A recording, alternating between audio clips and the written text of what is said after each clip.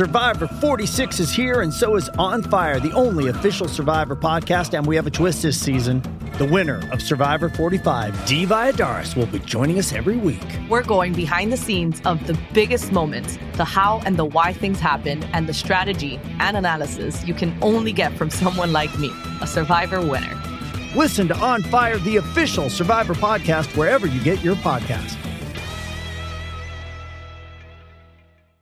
With threats to our nation waiting around every corner, adaptability is more important than ever. When conditions change without notice, quick strategic thinking is crucial. And with obstacles consistently impending, determination is essential in overcoming them. It's this willingness, decisiveness, and resilience that sets Marines apart. With our fighting spirit, we don't just fight battles, we win them. Marines are the constant our nation counts on to fight the unknown. And through adaptable problem solving, we do just that.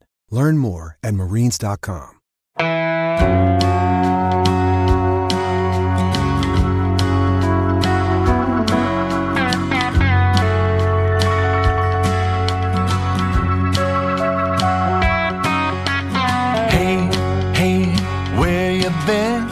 Buckeye Talk is about to begin. Hey, hey, hey, come on in. Welcome back to your Thursday Buckeye Talk from Cleveland.com. Doug Lesmerises, Nathan Baird. We just talked to Ryan Day. We're recording this Wednesday afternoon, and on Wednesday morning, late morning, Ryan Day had a pre-spring football practice Zoom teleconference with the Ohio State writers, and that's what we're going to talk about because we got some information from Ryan Day. And then on Friday is the first day of spring football practice, and we're supposed to talk with Kerry Combs and Kevin Wilson and a couple players. That's the plan on Friday. So that'll be our Saturday podcast, talking about this, because we're at the point now, Nathan, where it's not just what we think. We actually can start basing what we think off what people are saying, which I think is all good for everybody, because sometimes people get tired of our random opinions on things. So we're just going to talk about what Ryan Day talked about. So we can go back and forth. Why don't you start, Nathan Baird? What do you want to talk about first? Well, it's unfortunate that we don't get to see things. That's the actual best thing usually about the spring is, and this is only my second spring here, and my last one was very abbreviated, but it was quite a revelation to be able to go in that first week last year and start actually seeing what Sevyn Banks looked like and seeing where the linebackers were lined up and seeing where certain other guys were lined up in the secondary. And we're not going to get that. So but actually talking to people can be informative. One of the things that jumped out to me today, a question I asked was just what is the deal with Paris Johnson? Like this is kind of an example of where it crosses over from things that we're speculating about to things that someone like Ryan Day will then either affirm or disconfirm. And he said today that Paris Johnson is starting the spring as a guard, but that there was opportunity for that to change if necessary. You asked a good follow-up question as far as what that means for the veteran tackles and how they're approaching that. But I thought it was important to kind of get some structure in our minds going into the spring of, is this like a free-for-all as far as that offensive line? It definitely sounds like something we've said all along is true, that they consider him one of the 5 best offensive linemen, I think. And he's going to start on this offensive line. And it's probably going to be at guard, because that might make the most sense because they have the 2 tackles coming back, but that there is flexibility there that they are willing to utilize as we get into the offseason. My follow-up, we were on the Paris Johnson beat today because, as we go through it, Jerry Emig, loyal Ohio State SID, you raise your hand on the Zoom. Jerry runs through everybody. You get one question, and then you move on, and then maybe at the end you might get a second question. So you asked your question about Paris Johnson, and then my question was following up on your question about Paris Johnson. So that's how interested here at Buckeye Talk we are in this idea. It's what we used our stuff on. Now, Steven also got questions in, and he asked a good basketball question and a good receiver question that we'll get into later. But we're really interested in this. And my follow-up was basically, yeah, Ryan, but on the podcast, I said maybe you should move a veteran tackle to guard. What about that? And he was like, eh. So I did want to not put him on the spot, but I wanted to get a little specific about that because, as you said, his answer to your question was like Paris Johnson at guard, basically. The general, because the thing, Nathan, that I think is hard is coaches say everybody's flexible all the time. And a lot of times, and I've always tried to push on back on that over the years, sometimes they mean it, but a lot of times they don't. And it's like, hey, the linebackers can play every spot. It's like, yeah, but Tough Borland never played anything but Mike linebacker his whole life. So I get it. But yeah, but also the linebackers can play every spot. But you made a big deal last year that you moved Pete Werner from strong side to weak side and how different. So a lot of times they're not as flexible as they like to talk about. So is this real flexibility or kind of just flexibility talk that, yeah, he said even their guards and tackles do a lot of the same things, right? Which again, I understand like when linebackers coaches say that. I don't know that I've ever heard a coach say that like, guard tackle kind of the same. I just thought that's not exactly what he said, but I thought that was interesting because he's trying to make that point. I think the point he's trying to make is they can slide if we need them. But there's a question of, is someone going to slide only if you need them to, or are you choosing for them to slide? But I think you're right. In the end, they're going to start spring practice with Thayer Munford at left tackle, Nicholas Petit-Frere at right tackle, as they were last year. And Paris Johnson is going to be battling for a starting guard spot. And I don't think they're going to move off of that, like unless something goes wrong, right? Which would be, maybe Paris Johnson like just does not look super comfortable at guard. And they're like, man, we think Paris Johnson would be killing people at tackle. And he's just off kilter at guard. Let's go to one of the vets and try that, right? That like, I think it's Paris Johnson of the three tackles. Paris Johnson is the guard unless that doesn't work.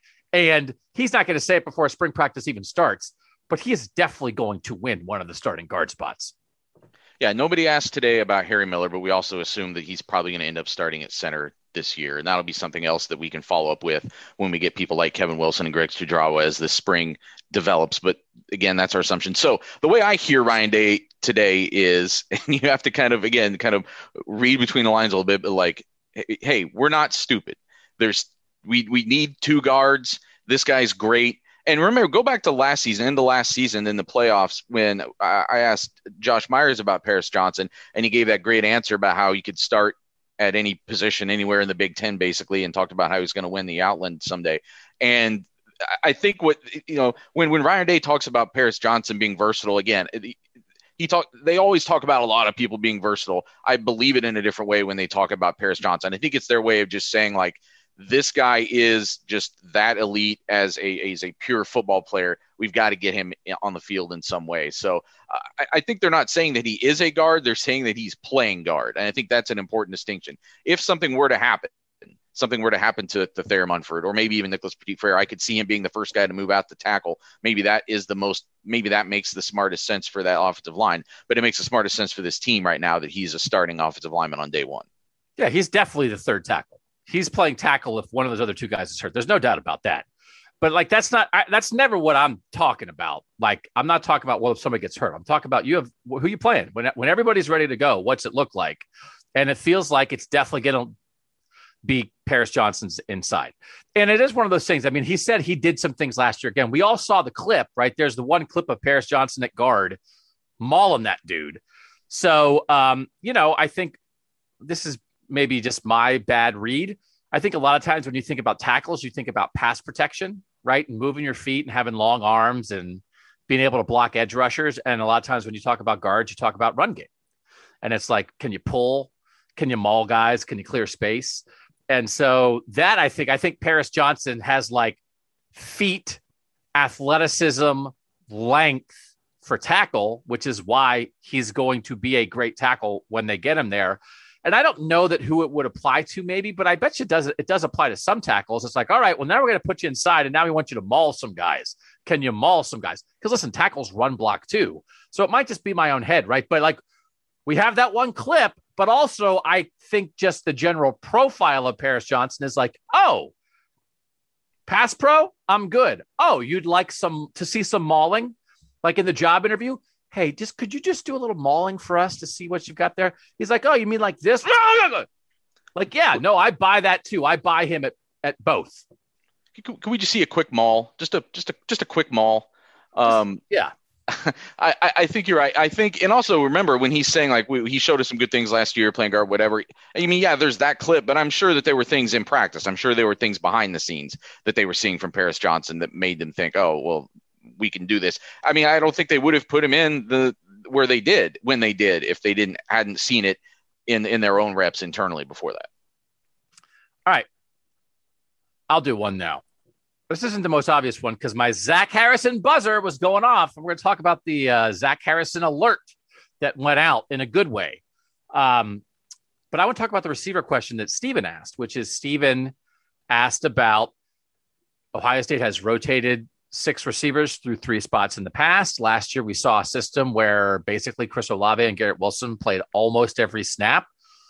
You know, part of that is because they're great. Part of that is because you had a lot of true freshmen in a weird season who were their backups. What is it going to be now? Because you have the 2 veteran guys back, but the quality of the guys behind them, you assume, has gone up just based on experience, that Julian Fleming and G. Scott and Jackson Smith-Njigba have been around a little bit now. And there's a guy that didn't get asked about. It feels like there's a little social media push on this guy, or a little, just like Cameron Babb is like, they're putting out some Cameron Babb, like, looks ripped in off-season workout stuff that it feels like Ohio State is contributing to, like, a, hey, don't forget about Cameron Babb situation. Plus you have Jamison Williams. So Steven asked about the 6-man. Would you go back to a 6-man rotation? And I thought this was one of those, Nathan, where I thought Ryan Day, like, answered in a way that was like, sort of like an anything can happen. Yeah. Sort of like, we'll rotate as many guys as we think. Right. I mean, that was sort of the answer, but in the way that he kind of gave the non-answer, it kind of made me think it's like, well, you think we're taking Garrett Wilson and Chris Olave off the field very much? Like, it made me feel like that was more, I think if you just read his words, he was like, yeah, rotation. But like how he put the words together and the way he said it, I was like, nah, I think they're playing Olave and Wilson basically as much as last year. Yeah, I mean, you could read what he said as, well, I mean, sure, if somebody steps up and proves themselves to be as good as Chris Olave and Garrett Wilson, we'll play them as much as Chris Olave and Garrett Wilson. But what are the chances you think that happens? I think what was more telling was, remember, go back a year ago at this time, we weren't really talking that much about the receivers other than the Garrett Wilson thing moving inside that came out on the first day of spring. But that was really the talk of the receivers when spring started last year, because we sort of assumed, yeah, that freshman group is pretty talented and those guys will like get some reps and they'll build over the offseason. It'll be interesting to see maybe which one's out in front or whatever. And then none of that got to happen. Everything was messed up. And I think Ryan Day is astute when he brings that up, because I think that did play into some of what happened as far as their usage last fall. However, the other important thing he said was we didn't get to have those second halves where you're putting games away, things are are under control, and those guys would get in and get more reps there. I think that's where you're going to see more opportunities for other guys. I'm skeptical like you that this is going to go back to some like full 6-man rotation, because it just doesn't make sense, as you said, to take the 2 best receivers in the country off the field very much, or two of the best. Well, I mean, PFF has them ranked as the 2 best. So like, there is like a metric that it's like, you know, it's not just us saying the 2 best. Other people are saying it too. And it's like, well, you know, I guess if we add also the 3rd and 4th best receivers, maybe that, but it's like, okay, well, you have the 2. So that's, I think, where we are. I'm not gonna individually say they each are 1 and 2. I'm saying the best combination of 2 guys for sure, though. I think right now. Oh, I think it's undoubtedly the best combination, and I think it is a strong argument that they are individually the best 2. Yes, they're definitely the best combo. Nobody can argue that they're the best combo, because if Justin Ross, you know, moving to the slot for Clemson or whatever, like him and who else, I don't know. Like it's these 2 guys. All right, you're next. What do you want to bring up? We should probably talk about the Marcus Hooker situation. Let's talk about Marcus Hooker.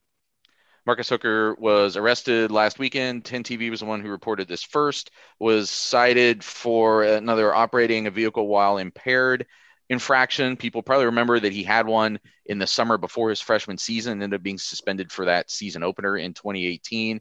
And I did not remember that. I don't know if there are fans at home who have a tracker of suspensions, but like, I did not remember that, because like when Marcus Hooker was suspended for that game, he wasn't a factor in the thing. So it's like, well, he was suspended, had no effect on the team. So it was a good reminder that this was not the first time he's been potentially involved in something like this. And I honestly didn't know about it until prior to last season. I was writing a piece about kind of the Josh Proctor, Marcus Hooker kind of in crossroads that was happening at that moment, where it seemed like Marcus Hooker was sort of seizing that moment and pulling ahead, which he did. He was the starting free safety to start the season. But I ended up finding out, or like coming back over that when I was reading back through some things. I think Bill Landis, when he was with us, was the one who broke that story from the way it looked like at the time. And that kind of factored into how I wrote about that. Was like, he was a guy who not only was a low rated recruit, but was in the doghouse to start his career. And look how far he's come back. He's pulled ahead and he's going to be the starting free safety to start the year. And it's unfortunate. I think he's obviously someone who probably needs to, beyond football, has some things he has to deal with here, obviously. But from a football standpoint, if assuming that these charges are legitimate, you have to question his future with his program at this point. Tough spot on this. It's a charge. It's not right. It's a charge so far. You got to be careful. I think we've all learned from this. I mean, it's like you can't, so a lot of the times though, we're not really dealing with it from a legal standpoint, because the reason anybody listening to this cares is from a football standpoint. And so the issue is, what does the football team think of it? And then as the football team makes a final decision and as they treat the players along the way, then we can check in and make sure we are reporting on, like, was the player treated fairly? Were there other people involved that we need to take into a, whatever. So we'll cover comprehensively, but I think, there's a time sometimes when you could be like, kid screwed up, kick him off the team. And it's like, I think we've progressed past that enough to be like, okay, we're very early in this. So let's not make sure we're going too far. And we're not. But the issue is that Ryan Day talked about it on the Zoom today. Ryan Day did not seem happy about it. And for the moment, like there is an issue with him and they're going to let it play out and then see. But I do think you're right. If this reaches the end point where this is real and confirm whatever, that probably, it seems like Ryan Day, that would be a second strike for him, and second strike and you're out. Well, but there's already some precedent here, and it was a very different situation, uglier last year with Amir Reep and Jocelyn Went, but that wasn't even a second infraction. But because of the nature of it, the first infraction that came in very quickly, there was a separation there. They were no longer with the program, and Ryan Day said, even under an exoneration, because of the details of this case, they're not welcome back. So right. He has taken, at least publicly, the things that we know about, has taken a little bit harder line here. I think in that case, that was really the only way to go with that. But there is some precedent here that he's setting as far as the expectations. But part of my point is that I think we are evolving a little bit where just because the cops charge you with something, that doesn't mean Correct. You did it. And that sometimes there's like a PR backlash for a program that, like, sometimes like they want to separate with a guy and that's it. And then whatever. But there's also like, sometimes like, and I'm not saying this happens, but there's always the possibility. It's like, well, that's not really what happened. What is being alleged in the beginning is once you get investigating it. And I do think a lot of times, and this is like where a guy like Ryan Stamper comes in, and this is where like CJ Barnett comes in on stuff like this. It's like a lot of times there's the legal thing, which is that's the legal system, but the program itself will sort of do its own checking on things to see what they can find out about it and what the details are. The details matter. But again, as it stands now, and I don't apologize for this, because it's one of those things, and I can go on a rant on this. No offense, but you guys only care about these guys because they play football. So sometimes people are like, well, I just hope this as a person, whatever. It's like, okay, I get that too. But there's a lot of people in the world that need help. There's a lot of people in the world that have issues that nobody on this listening to this podcast cares about. So you care about him because he's a football player. So we're going to talk about it like from a football standpoint. They're okay without him from a football standpoint. As a human, I hope Marcus Hooker is fine. I hope this all gets worked out, and I hope he can have whatever progress in his life and his football career in the most positive way possible. But that applies to every human on the face of the earth, and we don't talk about every human on the face of the earth on this podcast. We talk about football players. So if he's done, they're fine, because I think he wasn't going to be a part of this mix anyway. But it is a strange thing. A year ago, we were looking at practice through binoculars. A year ago, we were just checking. We're just making sure everything's good. And he was out there a lot. And in a year, a lot has changed. All right, I'm going to bring up my next thing, and I'm going to steal it from you because you brought up this guy. Because I'm going to save the Zach Harrison alert till the end, at least until after the break, because it was going woo, woo, woo. I don't know. I think they asked Doug to mute during the Zoom call while he was doing that. By the way, it was really distracting. I was waving my finger in the air as I was doing because I like the European ambulance sound. Doesn't everybody prefer the European ambulance sound to the American ambulance sound? It's a little cuter, although maybe that's not what you're looking for when you're looking for an ambulance sound, but it is a little different. But I also wonder maybe if everybody thinks that the ambulance sound that's not theirs is cuter because it's different, right? It's just something new rather than the one you get used to. So I guess the European one is more like, right? Is that right? It's a little more like a fog. I've never been to Europe. You've never been to Europe? And I've never been chased by the police or in a burning house in Europe. So, how many foreign countries have you been to? The Bahamas, Mexico. I think that's it. You've been to Canada? No Canada? I have never been to Canada. I don't think Canada is still taking Americans right now, but you should go. You and your wife should plan a lovely trip to Niagara Falls. It's not that far of a drive from here. It's a lovely little trip. She has been to Montreal, and I think we're going to go back. She had good things to say about Montreal, and I've heard good things from other people. I'd like to go to like Toronto sometime too, or maybe even just a Windsor, do like a Detroit, Toronto, Windsor kind of thing. You just want to go gamble in Canada. I do. I want to go play poker and whatever in Canada. So this is I have done that. I don't know why. Because of a trip, might have been when I was covering something in Michigan, but like I went to Canada to go because there's a casino in Windsor. I think this was when casinos weren't as prevalent here in the States. And there was a casino like right over the border in Windsor, which is clearly like the, hey, dumb Americans, give us your money here. But like it was like you go in with your American money, you have to change it to Canadian money, and they slam you on the exchange rate on the way in because they know you're a dumb American coming over the border. Then you lose your money, and then you have to like change it back to American, and like they slam you again. And so it's like I'm already bad at gambling, but now I'm going to go to a foreign country so I can get slammed on the way in and on the way out. Buckeye talk by the exchange rate. Like, so like gambling in Windsor was not as glamorous as I thought it would be. I mean, what sounds more glamorous than gambling in Windsor? So that's my slight warning.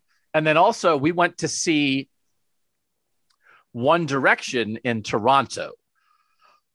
And when we were going there, a dump truck tried to go over a bridge and was too tall for the bridge and slammed into the bridge and like knocked the bridge like off its moorings.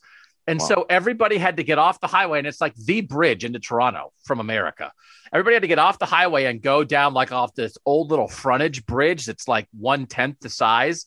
And so we missed 5 Seconds of Summer, who's the intro band. Pretty good little band, by the way, for the One Direction show. It was at Skydome. We still got to see One Direction, but we missed the whole intro band, whole opening act because of this dump truck.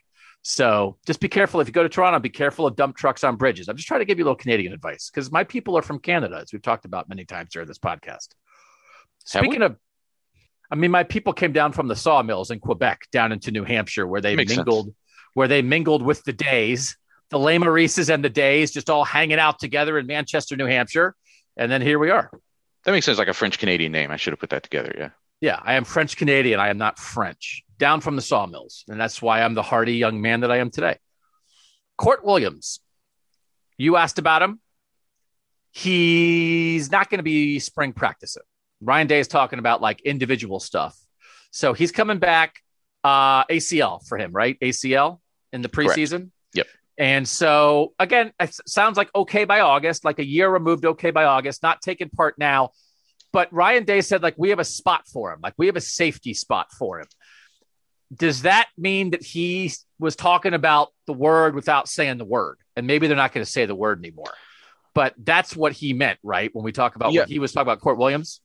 I asked bad question. I mean, it was good to ask about his status, but and then I think the way I phrased it was like, positionally, is he still kind of up in the air? And he's like, no, we've got a good spot for him. He's going to be a safety. I'm like, okay, but is Court Williams going to play free safety in this program? I'm still skeptical of that. He's not. Right. So that's what I was trying to get at. And I think I asked it poorly. So when I get to ask Kerry Combs or Matt Barnes about it, I'll ask it better. But I think the bigger story here is just that he thinks he and Cam Brown both will be playing will at least be able to come back for individual drills. They're not going to be involved in contact this spring. Those are guys who are both coming off of surgeries within the last several months. So I don't know that neither of those guys are going to be out there undergoing contact this spring, but just to get those guys back for individual drills and get them progressing back towards having some sort of role for this fall, a healthy role where they can help this team, because I think this team needs them at the back end of this defense, especially what we're talking about now with Marcus Hooker being out. I know he wasn't going to be a big part, but it's just one more piece of depth that you're taking out of the equation at the back end of this defense. And Court Williams, it's a different position, but I think they like him enough and see down the road what he could be, that I think that development needs to get going. It helps Ohio State in the long run if he starts pushing towards a time where he can be on the field, because that's where his intangibles also will have the most impact. But that's not the most interesting thing. That's exactly what we thought, right? I mean, they had serious injuries and they're not going to be full go in spring. They'll be fine by August. The interesting spot is that he's talking about bullet without saying bullet. He's like, we have a spot for him. He's not a deep safety.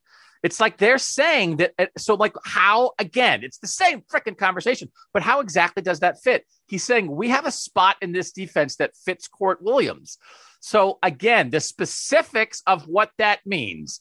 Is it 2 linebackers, the bullet, 2 deep safeties? Is it 2 linebackers, the bullet, 1 deep safety, 3 corners? It's the same conversation. But the whole point of this, Nathan, and when he said we have a spot for him, is that when they got here, they said we're going to play the bullet. And then they didn't really play the bullet for 2 years. They just played Pete Werner, or they played Baron Browning there. They did not use a bullet the way they talked about it.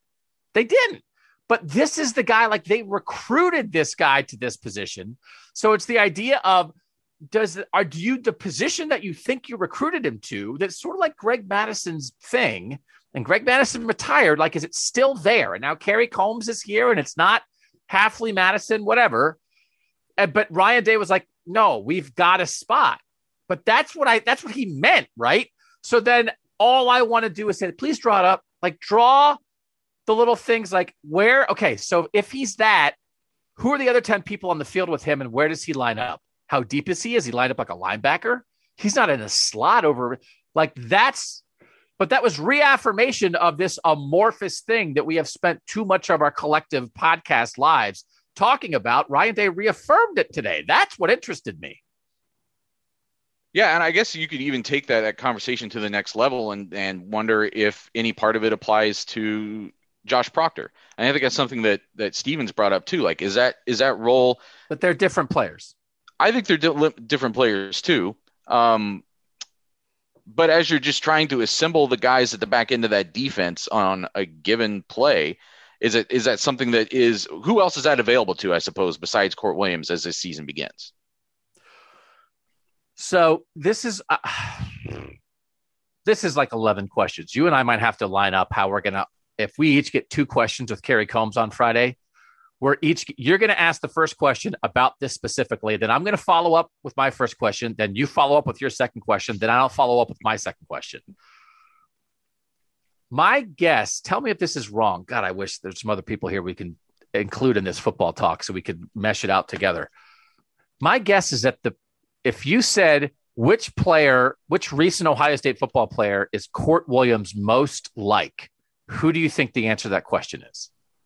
I struggle. I mean, he does seem a little bit unique, right? Because I would go ahead. No. Go ahead with your answer. Go ahead with your answer. Sorry. Well, because I don't think he's like Pete Werner. I don't think he's like Baron Browning. You may have. Are you thinking someone prior to that you would compare? No. I mean, like in this system in the last 2 years, since they started using the word bullet. Well, I think it is Pete Werner. You think it is Pete Werner? I think it's maybe not an exact match, and I think Werner's bigger. Warner is more like 235. Court Williams is listed more like 220. But I think it is Warner. But I think it's year one Warner in this system, not year two Warner. I think it's the Pete Werner who played strong side linebacker, was the bullet, played a lot of tight end coverage, was not in the box doing linebacker stuff. And then Pete Werner was too good of a linebacker that they moved him into the box and had him do that stuff. I think it's 2019 Pete Werner, not 2020 Pete Werner. I think it's 2019 Pete Werner, who was just like practically locked in coverage with Pat Freiermuth every snap in that Penn State game, right? But also is physical enough to play the run that you don't feel like, we're moving like a little string bean safety down into the box. And now if they run, now we're in trouble. But we like his coverage skills. That's what I think it is. But then when they wanted to get Werner more freedom to run and chase and make tackles, they moved him to weak side. And then I don't think that's what Baron Browning quite was. Listen, there are people who are still saying right now, Baron Browning, it's at least one guy. Baron Browning might be the best outside linebacker in this draft. Again, all the stuff we said about how Baron Browning is going to be a better pro than in college, and they still never quite hit on Baron Browning, I think is going to turn out to be true. But I still don't think that's what I think it is. And it's that they did play a bullet in 2019. It's just that the bullet was the strong side linebacker. I think that's what it is for Court Williams. And I think their personnel didn't exactly match the idea. And then they started recruiting to it. And so that's how I still imagine it. And I think he will be most like what they imagined for that spot than anybody they've had so far. But I also don't think like that's not what Josh Proctor is, right? I mean, I just don't know that Josh Proctor is line him up at linebacker depth and have him cover tight ends all day and help against the run. Like, I don't think that's what Josh Proctor is. I think you're probably right. I think it's just the question is then like Proctor then has to go out and really, I think, prove we've talked about this before, prove himself to be that answer at free safety. And you might be right about that comparison with Werner. It's just, I think we're eager to actually see that from Court Williams. Some of that too, everybody gets caught up in, well, this guy had this label on him as a high school player. I mean, Pete Werner was a linebacker as a high school player, right? Yes. I think he was a linebacker recruiting prospect, and Court Williams was a safety recruiting prospect. So sometimes that conditions us as they're coming in. We have a predisposed notion of then like this guy needs to do this to become this, when in a lot of ways they are just the athlete they are, and those distinctions don't necessarily. No, but I don't think that's true either. Well, I mean, but like you're in a position group in practice. They don't have a bullet position group. You know, they have inside linebackers, outside linebackers, safeties. It's all about. And that's when they were doing this bullet thing. We were trying to figure out at the start. And a lot of this stuff, it's like, and even like corner safety stuff. It's like, are you backpedaling in practice? Like, what are you working on? And what groups? Because you work on different stuff. So like, I want to see, this is what we're not going to see. I guess we can ask Kerry Combs on Friday. Who is Court Williams practicing with?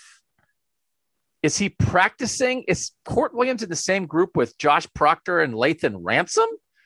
Or is he in the same group with Taraja Mitchell and Dallas Gant?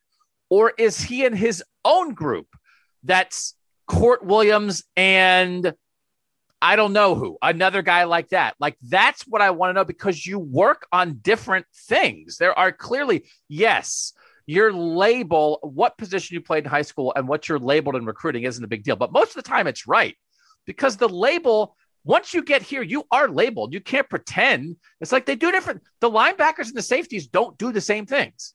So who's he with? And if he's going with both groups, is it split equally? Is it drill to drill? Is it day to day? Is it week to week? How do you decide what's more important? This is where we're going to miss some eyeballs this spring. That's what I want to know about how Court Williams fits in here, because it's about where he lines up when you go 11 on 11. But what he works on in practice tells you what they believe his responsibilities are when he does line up. But and unfortunately, even if we could watch practice this spring, we wouldn't be able to see him. That's even if we had those eyeballs there, he's not going to be involved. True.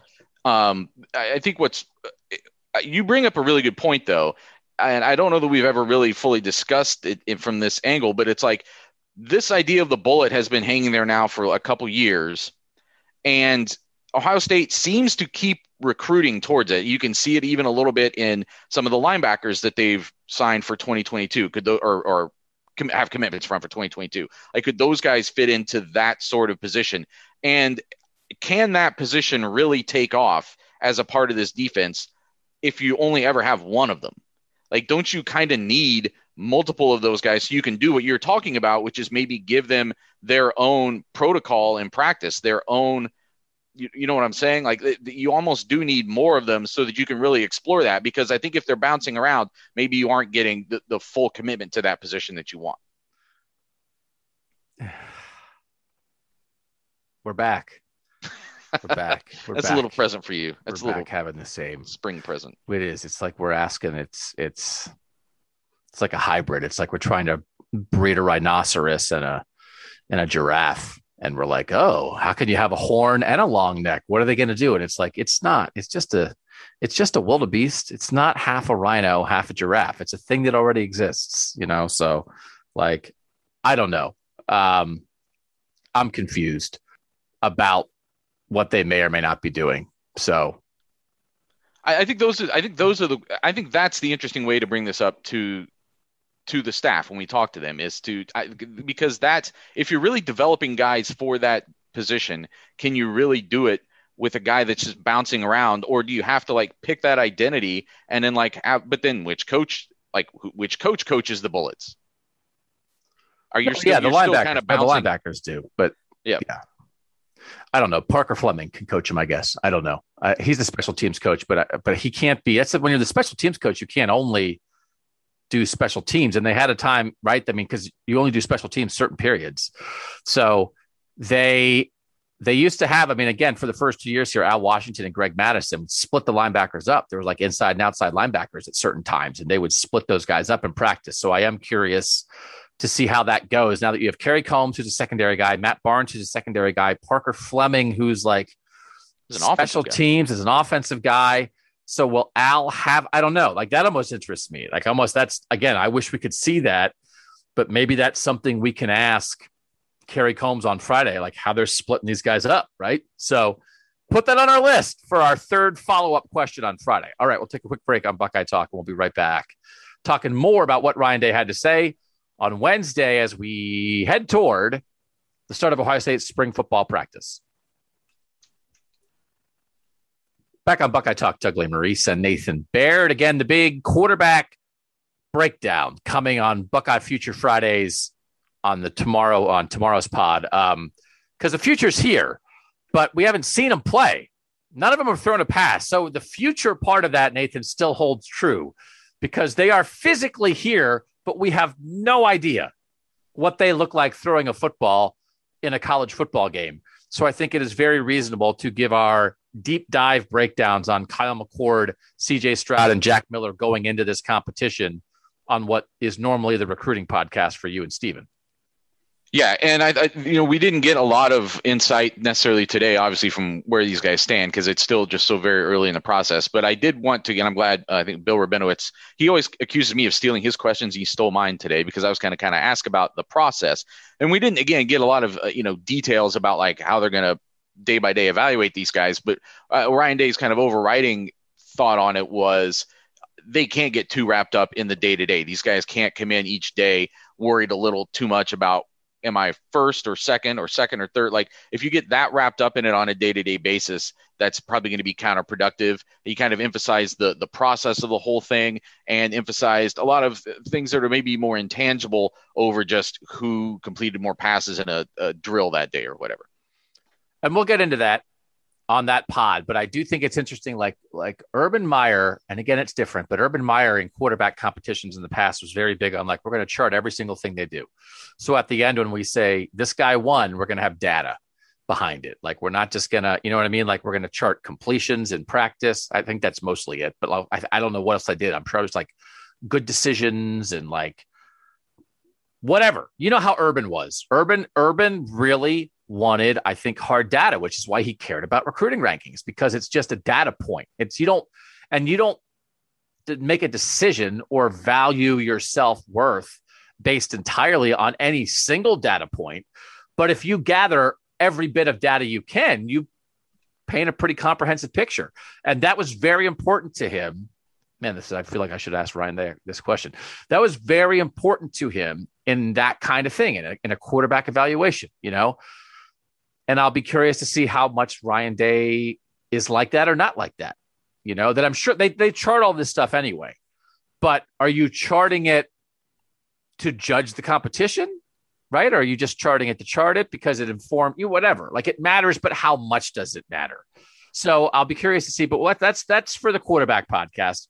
We're going to talk today every Monday through the spring is what they've told us. So I would imagine that every Tuesday will be every Tuesday pod for our listeners will probably be there'll at least be a segment about what just came out of what we heard from Ryan Day on Monday morning. And I would say that Monday, that's going to be one of my first and only questions for him, is just to get some more insight on exactly what goes into an evaluation, like how granular is he getting on, and how is that data compiled, and how is it processed?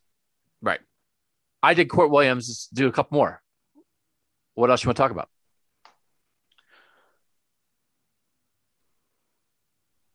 The dead air, when you edit it, do you shrink the dead air spots or no? When you edit? Okay. Of course. I'm drawing a blank on what else we talked about. Did you take look at your own text? So text subscribers. I'm looking at the notes. I'm looking at my notes. 2 weeks free trial. Good time to start. Nathan Baer was texting out live. It's like, we don't wait. I think this is important. We're not going to just waste it on Twitter, but we don't wait until the end and then recap. We text you as Ryan Day is talking with our analysis and what's going on. So Nathan sent out like 4 texts while Ryan Day was talking. And if you want to be part of that, goes right in your phone, 614-350-3315 for 14-day free trial. What else did you text, Nathan? Here's actually something I didn't text about, but when Ryan Day was asked about, which position battles besides quarterback he was most intrigued by, he gave some of the obvious answers, but then one that he brought up that he thought was significant, and I just happened to have written about it for the site in my sort of spring preview thing, was the tight end situation. You have Jeremy Ruckert coming back as like a clear cut among the best tight ends in the country. But because Ohio State has so extensively used 2 tight ends, and it sure sounds like Ryan Day wants to keep incorporating that in some capacity, the answer as to who this team's second tight end is right now, I think, is very much up in the air. And I think it's one of the questions that they really want to have answered, or at least close to answered, by the time you get to the end of this spring. You would hope, I think they probably hope, that someone like, last year, the only other guy besides those 3, the 2 that left, Luke Farrell and Jake Hausman and Jeremy Ruckert, the only one who played more than a couple of snaps was Mitch Rossi, who was a walk-on, and another guy who has kind of been a multi-positional use as needed guy. So they really need to find out and I think he's still around. He was a senior last year, but he was shown in some of their social media stuff. So as far as I know, he is still with his program, coming back for one of those super senior years, although not tracked as much since he is a walk-on. But who, like, is it him? Is he good enough? Is someone else going to step up and kind of either one of the 2 freshmen from last year, someone step up and assert themselves and take that second spot? What are you talking about? We just had like the most important offensive players to raise their game thing. It's Cade Stover. Yeah. Like, he didn't say, you didn't even mention Cade Stover here. It's Cade Stover. I mean, like, it's going to be. Well, Cade is it Stover. or is it? Like, we'll see. Of course it is. We don't know it, but it's definitely like it's Cade Stover's like a top 150 national recruit in his 3rd year. You mentioned Mitch Rossi and the 2 freshmen. It's Cade Stover. It's just a brain fart. I know who Cade Stover is. I wrote about him today, but I'm saying that we don't know that he's the guy. He wasn't. But do you think that's interesting? You think you think Mitch Rossi might beat out Cade Stover? Oh, I think the repercussions of that are interesting if Ohio State still wants to play 2 tight ends a lot. And if they don't find that second guy, then it changes what this offense does this fall, don't you think? But do you think that do you think Cade Stover is not going to be able to be the backup tight end, the second tight end? I think that's something that he has to show. I mean, you keep talking about like, oh, he's a top 150 recruit. I can show you other guys who were ranked higher than that, who have no role on this team. Usually because they're blocked by other guys. Listen, he's got a huge opportunity right in front of him, and he's a good football player. I think Ryan Day's not going to say, right? I mean, like, of course he brought that up. I mean, we talked about Cade Stover as one of the most important guys in the spring, like for a month. But I don't think it's like some like huge mystery. I'm assuming Cade Stover is going to be fine. Now, how good exactly, whatever, but like he's definitely the guy, right? I mean, like he's first up in the competition with some degree of belief that he has a very good chance of doing what needs to be done, right? Or do you you just wrote about it. You said, do you disagree with that? Do you think this is like a wide open question, or is it a clear hole with a clear leading contender? As I wrote about today, I don't think there's any question that Cade Stover is a Big Ten football player. I think the question is whether he's ready to be Ohio State's number 2 tight end yet, a guy who is still relatively new to that position. So I think that's the question that will get answered this spring. I think but again, as with any position, I think the development of those freshman guys is important too, because they need a long-term answer. This is a very transitional year for that position. When you lose Hausman, you lose Farrell, you could have easily lost Rucker too, but him coming back is significant because without him, they would really be looking at a huge question mark this year. And then he is gone next year. So you're going to be turning to Stover, the 2 freshmen, the 2 guys that they have signed or committed for 2022. This is a position that's really, after 3 years now of a lot of stability, it's now turning over into a lot less certainty. Do you think that if Ruckert would have left, they would have gotten a transfer portal tight end? That's a good question. I honestly, because he came back, I didn't look at the transfer portal that closely as far as tight ends. I don't know who was out there. I brought this up in the text a couple weeks ago. Somebody had asked about why didn't they go get another good cornerback from the transfer portal? I'm like, did you look at the transfer portal? Because there weren't any. There aren't necessarily. People need to remember that the guys in the transfer portal a lot of times aren't necessarily going to be better than when I was talking about defensive backs. I was like, is there really guys in the transfer portal who are better than Cam Brown?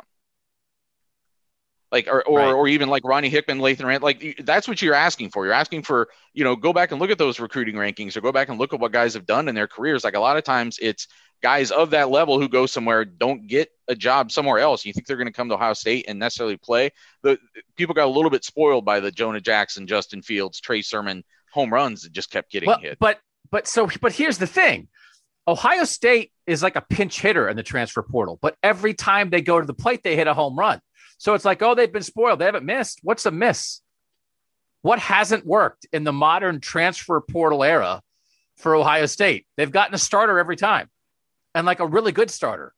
So I don't think it's dismissive. So on one hand, I don't like living in the transfer portal. I don't think a school like Ohio State should depend on the transfer portal. So I think we probably all agree with that.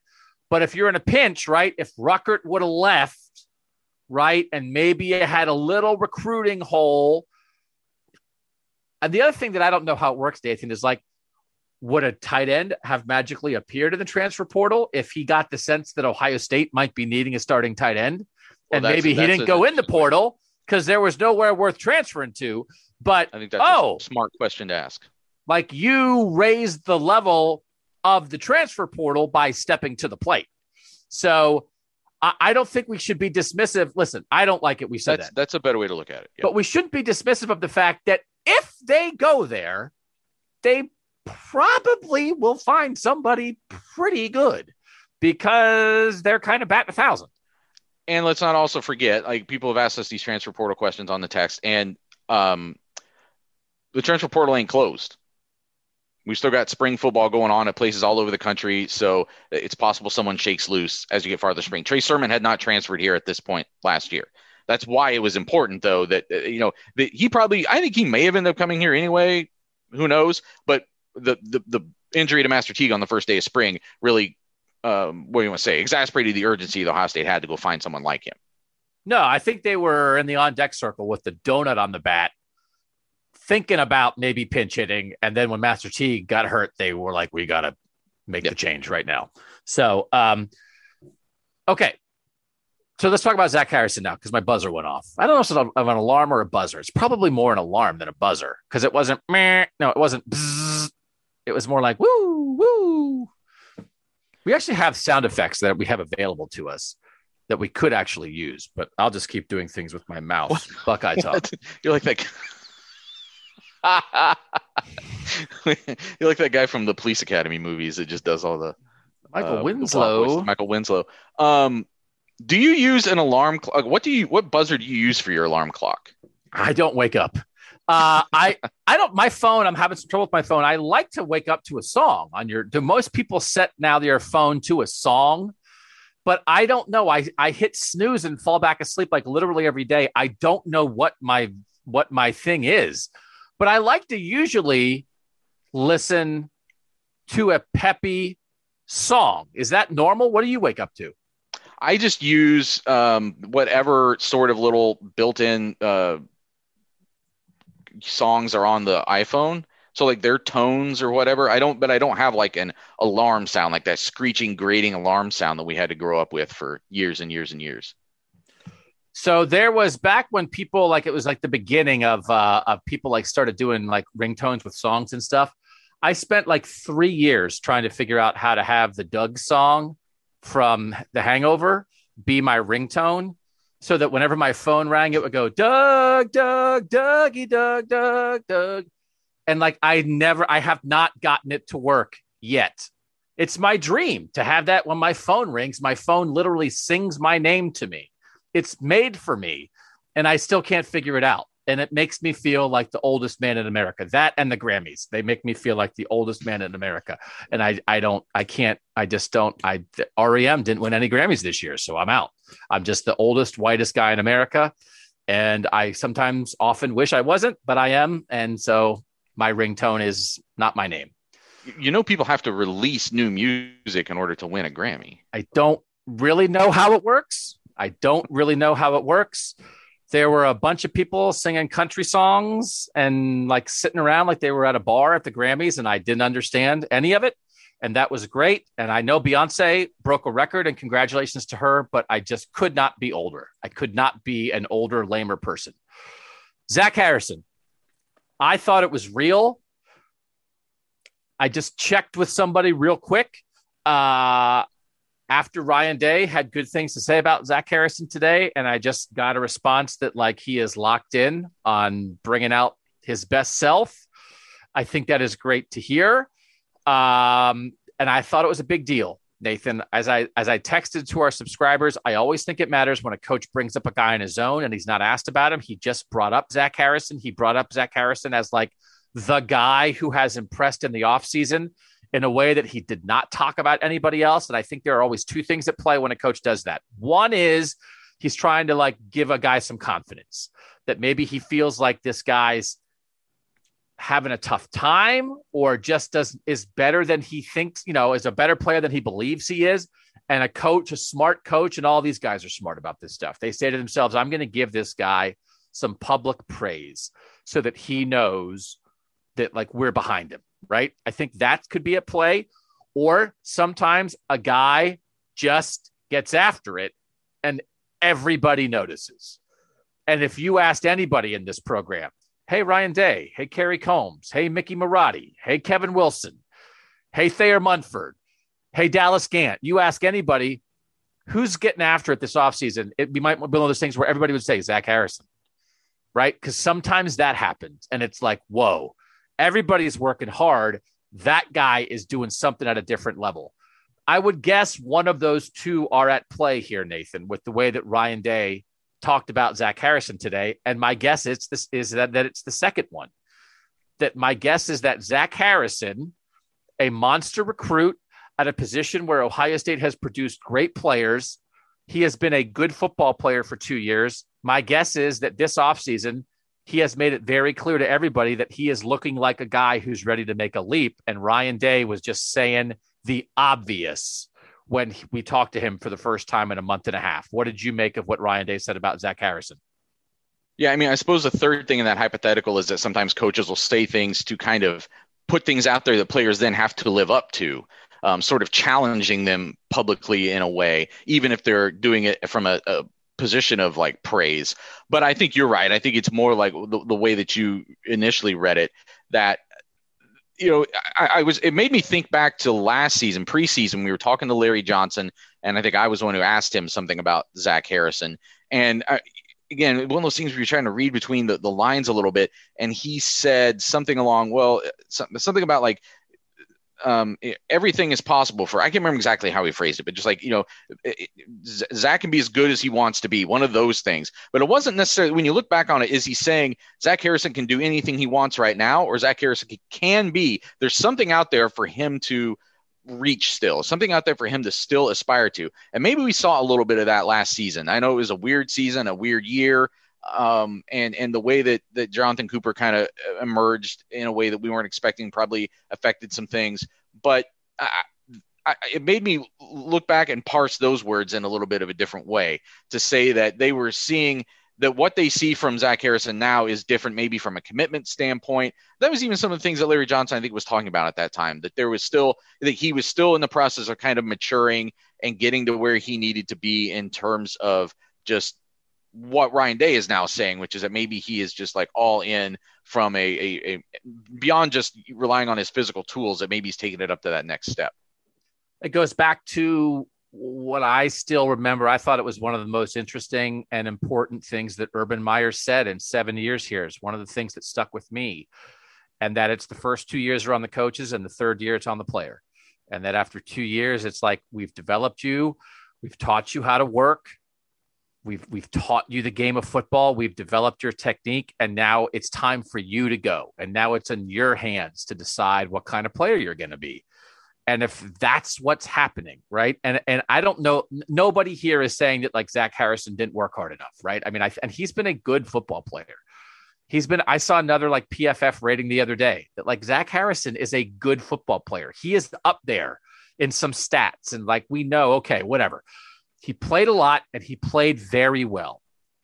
But if that's what's happening, this is the whole thing when I had him number one and the Texters had him number one on the list of defensive players to raise their game this year. If it's a leap that's coming, if it's a leap to the Ohio State defensive end standard, which is the highest standard, I would argue, potentially at any position in college football. What standard? Who has a standard? Maybe it's Oklahoma. Well, okay, write this down. Who's got a pen? The best positions in college football. Are there two? Get a pen. There's two that stand out. Oh, I don't know how to work it. There's two that stand out. Are there not two that stand out head and shoulders? Ohio State defensive end, Oklahoma quarterback. Joey Bosa, Nick Bosa, Chase Young, Baker Mayfield, Kyler Murray, Jalen Hurts. And we can get into transfer, whatever. I get it. I'm just talking about when you play that position, the modern day standard is not, oh, you're good. The modern day standard is like, you are the best guy in the country at your position, and it has a huge effect on your team. I don't know. We need a top 10 list of this. Ohio State might have more than one position on this list. And I'm trying to think like who would be the running back team. And this is not about like DBU, LBU. I know people get excited about that. But I'm trying to think about like when you play that position, the standard of play. Is it Wisconsin? Wisconsin, like tackle? I mean, I think so. No, again, Wisconsin running back, I was saying. Oh, Wisconsin running back? Maybe. Yeah. No, I would almost be interested in like the last, let's say, playoff era. I think the playoff era is a good spot to draw some lines, right? That it's kind of was like a new thing in college football. So Wisconsin running back, I don't think Wisconsin running back's not as high as Ohio State defensive end, though. When you're talking about that, you produced All-Americans and a Heisman finalist and guys who were the number two, and number 3 picks in the NFL draft, right? So that's what we're talking about here with Zach Harrison, which I think you and I have had some discussions about, like what's fair, what's real. Do you expect that? Is it whatever? But that's why I got fired up about this, Nathan, because Zach Harrison has a foundation. Zach Harrison played good football for this team last year. He was not the best defensive end on the Ohio State team last year. So until you can't be at the Chase Young, Nick Bosa, Joey Bosa level until you're at least the best defensive end on your own team. But now this makes me think that there's a greater chance of this happening. I thought there was a pretty good chance of it happening anyway. But as I look for things, I said it's not Garrett Wilson to the slot kind of early spring. Doug is like jumping out of his seat. I practically hugged Ryan Day at the podium last year about that. And that's the thing about Steven. Listen, I mean, like, I get it. I think the love between Steven and Garrett Wilson is real. I think it's genuine, and I think it's important, and I think it should be honored. But the guy who went bazonkers the first time Ryan Day said Garrett Wilson and slot was me. So I don't think Garrett picked me. I got the opening rows. I got the first rows when we got out of the limos. And then after a while, Garrett was like, no, and Garrett picked Steven, and I'm okay with that. But I got the rows in the first one. So and it mattered, and it was true. And I remember back then, Nathan, there were some people who were like, they move all over the place. It's not that. That's what they did. He was a slot receiver last year. I'm like putting my stake in the ground for like Zach Harrison All-American season now. That I'm preparing myself to look back and say, remember when the first time we talked to Ryan Day about the 2021 season, he brought up Zach Harrison for no reason? That was the beginning of Zach Harrison having 13 sacks and being an All-American. Like, that's what I'm preparing for here. You're not always right about this stuff, but I am not at all dismissing this as like just another thing that a coach said 2 days before spring started. When I was the one, if people go back a couple of weeks when we were talking about, maybe it was that, most important defensive player, however we phrased it for that episode. I was the one who was like, well, maybe Zach Harrison's just really good. Maybe he's not actually great. Maybe he's not actually at that level. And maybe it's, it wasn't necessarily even anything he had done. Maybe he just wasn't going to live up to the expectations that were put on him. And he was simply just going to be a really strong defensive end, which he even was at times last year. But part of the thing was we weren't seeing it on the field, but then also sometimes the words do matter. And I don't think we were hearing something like what we heard today from Ryan Day. I think you're right that the timing of this and how unsolicited it was is a good sign for Zach Harrison. So it's something to definitely have in the back of our minds for the next 6 months. All right, we'll talk about why Ryan Day was in such a good mood, and then we'll wrap it up next on Buckeye Talk.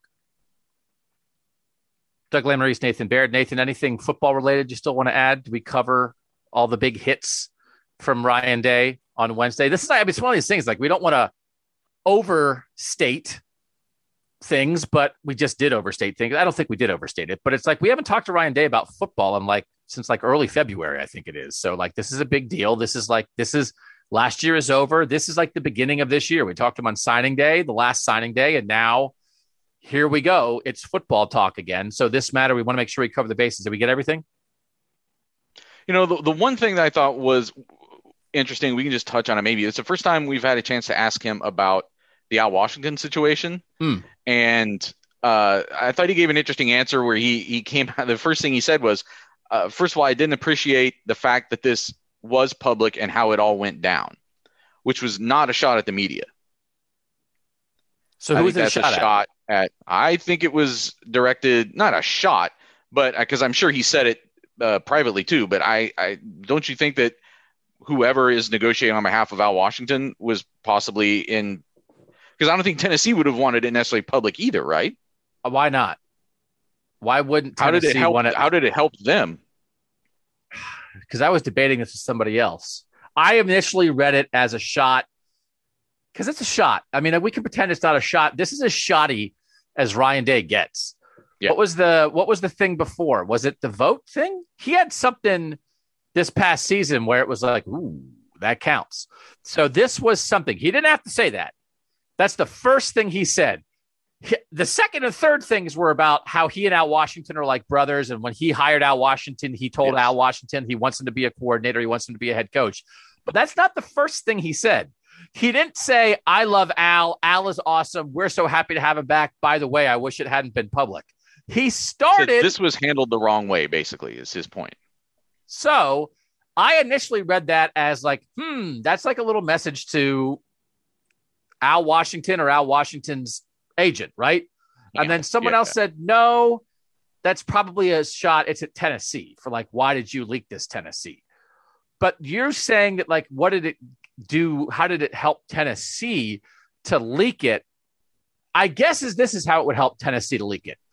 Because clearly, how do I say this? Ryan Day wasn't happy. If Tennessee poisons the waters a little bit, so it's not just 100% love of Ryan Day and Ohio State towards Al Washington. They're a little ticked off, and you need every little edge because you think it's an uphill fight because you're already giving the guy a title bump and more money, and he's still not sure, right? He didn't say, yeah, I'm coming. You leak it to get it out there, and then I don't know if you're trying to shame him into taking your job of like, all right, well, now it's out there. I guess I got to go. I guess I would see a side to Tennessee leaking it. There's definitely a part of them after the fact to leak it, to be like, hey, look at now. On one hand, it might be like, man, they got turned down by a lot of people. On the other hand, it's like, man, look at how high we shot. We tried to get this guy from Ohio State. They just played for the national title. We're going all out. Look at us. We're Tennessee. We're shooting for the stars, right? So no doubt that Ryan Day was sending a message. Some doubt about who it was to. I guess I initially thought it was more Al Washington and Al Washington's agent. Then I thought, no, it's more Tennessee. After this other person said that, I guess I'll still land on a little more Tennessee, but now you've brought me back again to that it might be, maybe it's everybody. In the situation that Tennessee is in, I know it's a coaching turnover there, so you give maybe the new guy the benefit of the doubt. But when the dumpster is just fully engulfed and you're trying to put it out, I just feel like it doesn't help you a lot to be the one leaking the name of guys that you don't end up hiring. Because now, I mean, then your fan base and more importantly, the guy you hire next knows for a certainty that they were second, third, whatever on that list. Yeah, but that happens all the time. I mean, that's okay. I don't know. That guy that they hired the Penn State guy. He still got his money. He still got the title bump. He's good. Yeah. You can't get your feelings hurt because you weren't the first choice. They hired. It's all okay. So you think it was more, if not Al Washington's agent that Ryan Day was sending that message to? And it could be a combination of both. It could be a combination of, because it wasn't like once it leaked out, from what we can tell, Al Washington was like, well, I'm not going to go be a part of that at Tennessee now because you leaked it. Like, it still dragged on after that for a while, right? So yeah, it could just be a message to like, hey, there's a right way and a wrong way to handle this. Both parties maybe could have handled it better. Yeah.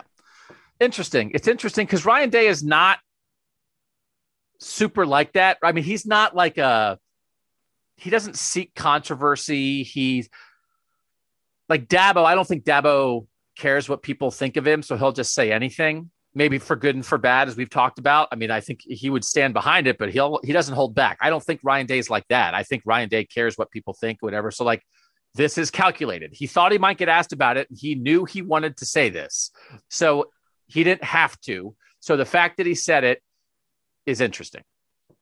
But I was about to say, it was the way it was asked, and I'm trying to think who asked the question. Was it Dave Biddle? I can't remember who asked the question. Landis. Was it? Okay. The way I think he asked it was putting out, like he prefaced the question by saying it was very public that you guys went through this Tennessee's courtship of, I don't remember exactly, but he definitely brought up the public aspect of it. So maybe if he hadn't asked the question in that way, maybe Ryan Day doesn't jump on it the way he did. But he doesn't. He still controls his answer. He still could not. He could have ignored that part of the question because we can't pretend this doesn't happen. My God, that's the other part of this. Sometimes it's interesting to me. It's like guys leak to various degrees, but it's like a lot of times, whether it's politics or sports or anything, entertainment, people will be like, "Oh, these leaks," and it's like, okay, right? I mean, everybody leaks. I mean, I got in a public fight with Hugh Jackson because Hugh Jackson's like, leaks, and it's like, stop. Like, everybody does it. Good for us that everybody does it, but like, we also can't pretend this isn't a game. There's not the like get a bigger salary, get a promotion, get a new job game that literally is baked into how the coaching world works. So it's like some things are more public. And I was going to say, well, Ryan Day almost took the Tennessee Titans job, but I don't know that we knew about that to the degree until it was over and he had stayed, right? That he wasn't right. There wasn't necessarily a public negotiation of, is he going to go? Is he going to stay? It was like they gave him $1 million. And after he stayed, Ohio State said, he had an offer to be an offensive coordinator in the NFL. I got to double check on that. But I was going back and listening to the National Signing Day press conference where Urban Meyer talked about some of that stuff from that year. And yep. I think you're right. I think there were some details that he divulged that day about, because I think you or somebody else had asked the question about the salaries, the first $1 million salaries. And he was explaining why they had to go to that route. And it was because of that, which I don't think were things that were to that extent public knowledge yet. And I don't know when he said, and I think it was also that day that Ryan Day could have left to be an SEC head coach. That felt like news to us that day. And then it was after the fact you figured out, it was like, it's the Mississippi State job that Joe Moorhead took. So that felt new. That wasn't like, oh yeah, we all knew that. So maybe Ryan Day feels like, hey man, I've been in this spot before and I haven't been very public with this stuff. You got to keep this in house as we work it out. Right. So, and if, by the way, if somebody was asking a head coach about assistant coaches being overpaid, I'm sure it was me. All right. I assume you're right. I assume. Nobody else cares. Everybody else is like, can we win a football game? Who cares? Doug, who cares? It's not your money. Shut up. which I think is the standard answer that people want to give to me, fans and coaches alike. So Ryan Day must like St. Patrick's Day. It is St. Patrick's Day as we record this. Ryan Day at the end of the call said we wanted to make sure that we got a question in from Pat Murphy from Bucknuts, who, like you, is a redhead with a beard. Unlike you, he had on green on St. Patrick's Day. You do not have on green. And his name is Patrick Murphy. And so he got an extra question at the end because he has quite a few Irish attributes, both in how he looks and what he wore and what his name is. Ryan Day must like it. Did you not think Ryan Day was in a very good mood? He was joking about basketball. Steven is writing a little basketball story about Ryan Day because he put out some stuff about what a good high school basketball player he was, which we knew when he's playing a little 2-on-2 with the players right now. Or is Ryan Day just excited about spring football being around the corner, Nathan? I thought this was a very jocular Ryan Day, which is lovely to see. I think there's a lot of things that probably have him in a good mood right now. He's getting the COVID vaccine on Friday. You would assume that his coaches and players will be getting the vaccine. The ones that want it, they're not going to make it mandatory, but everybody who wants it will be getting it soon. And so I think that being able to finally, they hope, be out of the woods of things like what they experienced last week and having to do another pause, like finally getting beyond the pandemic and kind of the cloud of that's been hanging over the sport now for a year. I think that contributes to the mood he was in. And again, every spring though, it's all promise, right? Like you just had a great season and now you're getting ready to embark on building the next one. And I think he probably is, there's a lot of reasons to be excited about this team. And he's probably, as the rest of us in some ways, fascinated to see who ends up winning this quarterback job, who ends up emerging from this running back situation where he said he kind of wants to have a clearer picture by the end of the spring. There's a lot of things out there that we don't know the answer, but the final answer has the potential to be a really positive one for Ohio State. We actually have to double back on something now that you brought up the running backs because we haven't talked about them yet. It's okay. We need to cover this stuff with everybody. Short answer, and this we'll get into it on the Friday, Buckeye Futures Friday, which is about the current quarterbacks. These are your only two options, and we can get into nuance on the next pod. No nuance here. Which one more accurately describes Ryan Day's mood and approach to the Ohio State quarterback competition? He is excited about it. He is dreading it. I think excited. He's a quarterback guy. He gets to pick a quarterback. Like this is like, I think this is like if you're a car guy and you're going to the lot and it's like, I got a lot of money in my pocket. And do I want a Mercedes or a BMW or a Prius? Because I just love a good Prius. I don't know cars. I like blue cars. So I know I know you're not buying a BMW. What? Because I'm poor? Is that what you mean by that? Or because I don't know a lot of sports riders driving BMWs around. No, I'm not poor. I'm just not rich. We're just regular people, just like you, Buckeye Talk. So like that's what he is. Like if you like cars, you want to go buy a new car because you're a car expert. You know what horsepower is. You know who has automatic locks. I don't know what are bells and whistles that are on cars these days. Who has both AM and FM radios? Like you're excited. But if you're not, but you also, if you have to go buy a car and you don't know that much about cars and you're like, I don't know how to pick a car. Like I'm afraid I'm going to pick the wrong one. I guess they're all good, but am I going to get a good deal? Am I going to like drive off the lot and have everybody go, my God, I can't believe you picked that car instead of that one. That one's fine, but this one is much better because I'm not an expert. Man, he is a car expert for this thing.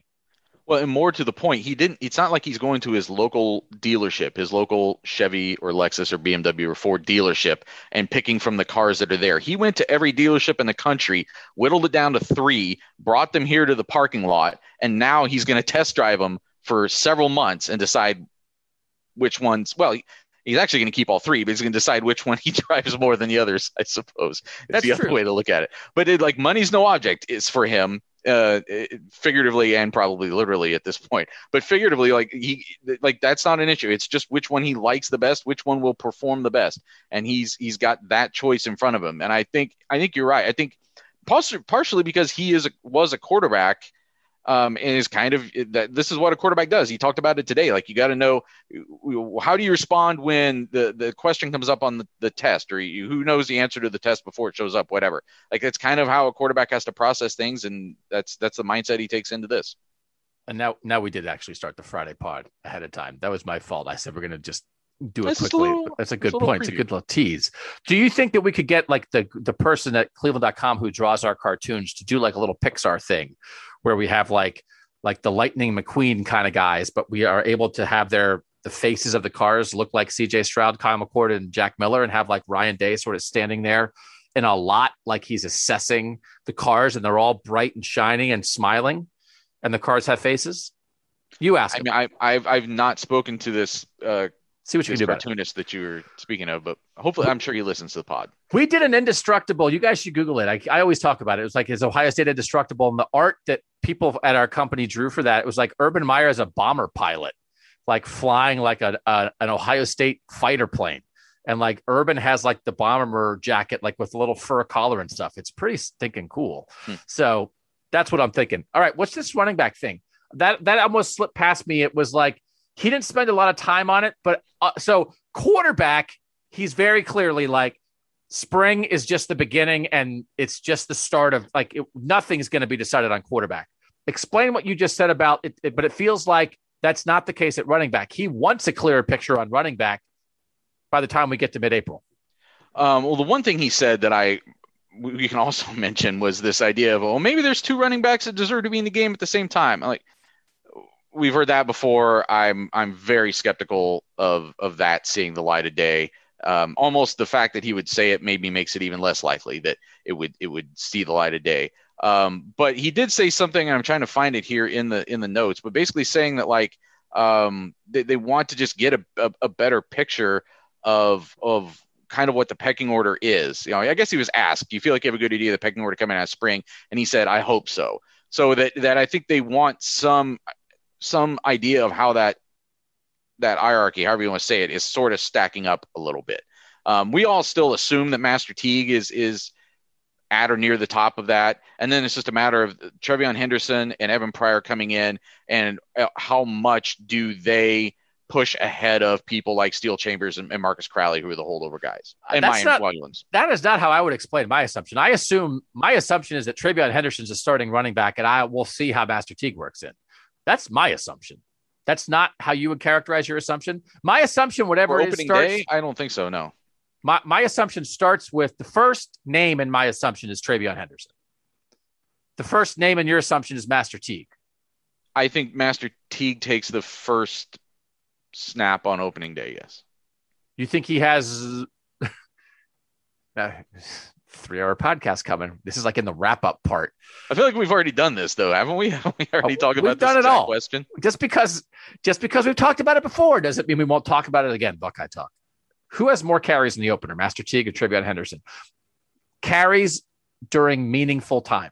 Whatever when with the first team offensive line, let's say, or whatever. To begin the season. First game of the year. Yes. Master Teague will have more carries in the first game, more meaningful carries in the first game than Trevion Henderson. As I sit here today with the spring having not, yes, that's how I feel. Okay. I think it's Trevion Henderson. Okay. That's where we are. Quarterback's coming. First day of spring practice Friday. Reaction to that on the Saturday pod. We're rolling. Here we go. Ohio State basketball plays on Friday. Steven will be on the Friday pod to talk about the quarterbacks and drop in a little Ohio State Oral Roberts basketball preview. That'll be part of the Friday pod. They're all very good. They're getting juicy now. This is not. There's some times in the offseason where you're treading a little bit of water when you're doing a 5-day-a-week podcast about a team that is not currently practicing or playing, Nathan. I actually think we are really good at treading water. When I had to take my swimming test in middle school, I'm not a great swimmer. I am very good at treading water, staying in one place and not drowning. It's basically my existence in a nutshell. We are good at that. But now it's time to go. Now we're into the freestyle, maybe a little elementary backstroke, butterfly, right? We're actually moving in a direction in the pool. We're not just trying to avoid drowning. That's where we are. NCAA tournament, snack bracket, spring football. Let's go. And you're with us. We love that you guys are along for the ride. And we always appreciate that. Never take that for granted, because otherwise we'd just be three idiots talking over Zoom for no apparent reason. And it would just be sad. So thanks so much for joining us. Let's get ready for some spring football. We'll see you on the big quarterback breakdown. Listen, you know Jack Miller, CJ Stroud, and Kyle McCord. You know them pretty well because you're a dedicated Ohio State fan. You're going to know more after you listen to the Friday podcast. It is going to be your primer to get you ready so that you start as a fan. You start this spring football competition at quarterback knowing absolutely where these guys are when it starts. And that's really important. And then we'll see what happens. For Nathan Baird, I'm Doug Lesmerises. And that was Buckeye Talk.